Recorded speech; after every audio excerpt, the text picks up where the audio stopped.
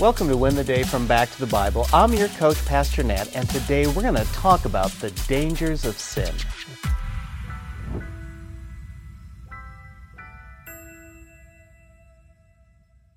Recently, my wife asked me to pick up soup because we were out. I asked her, "Are you sure? I swear I just bought soup." She said, "Nope, I looked and we are completely out." So what did I do? I ran to the store, bought our supplies, opened up the pantry, and staring back at me, you guessed it, was soup. I thought to myself, how on earth did you miss this can of soup? It's right here. You looked, but you just didn't see it. So, you just kept looking.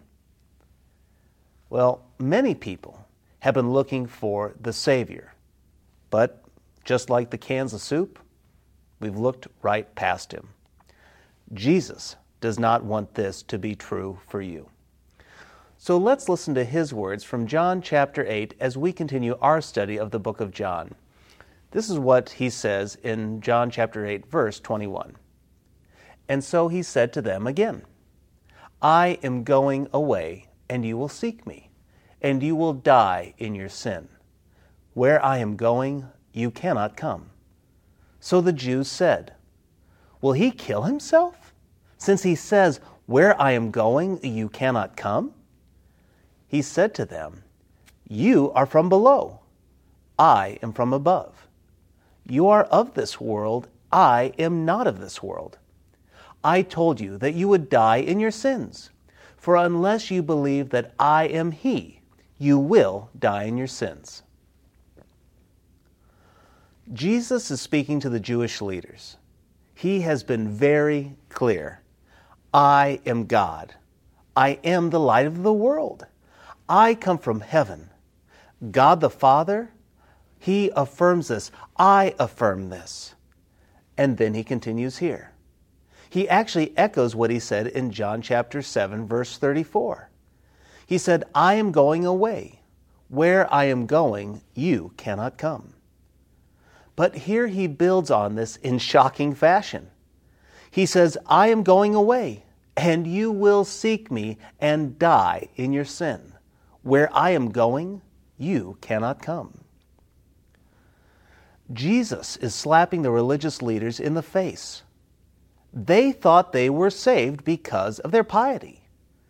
But instead of heaven, they are doomed to hell because of their sin. Jesus said, "You will seek me." Well, what does that mean? He is saying, that Messiah, the Messiah you've been looking for, it is me. I am right here. I will go to the cross soon.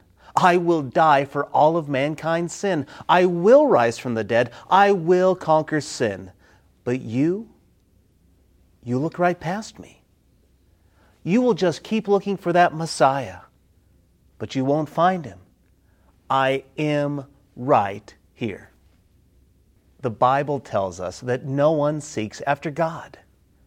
They are spiritually dark and they love their sin. No one in their natural state looks for God, but they do look for rest for their souls. They are looking for peace. The problem is they try everything from religion to spirituality to fame and fortune to the approval of others to material items and so on. But here's the truth. Nothing works. Nothing satisfies. Jesus says, "I am right here. I am the thing your soul needs." Jesus says, "You will die in your sin." It's not sin, it's the sin. It's the sin of disbelief. That's what he's talking about. You see, there's not a tipping point in the sin scale that condemns people to hell. It's any and all sins. One sin or a million. No one goes to hell because they sin too much. It's because they've rejected the Savior, Jesus Christ.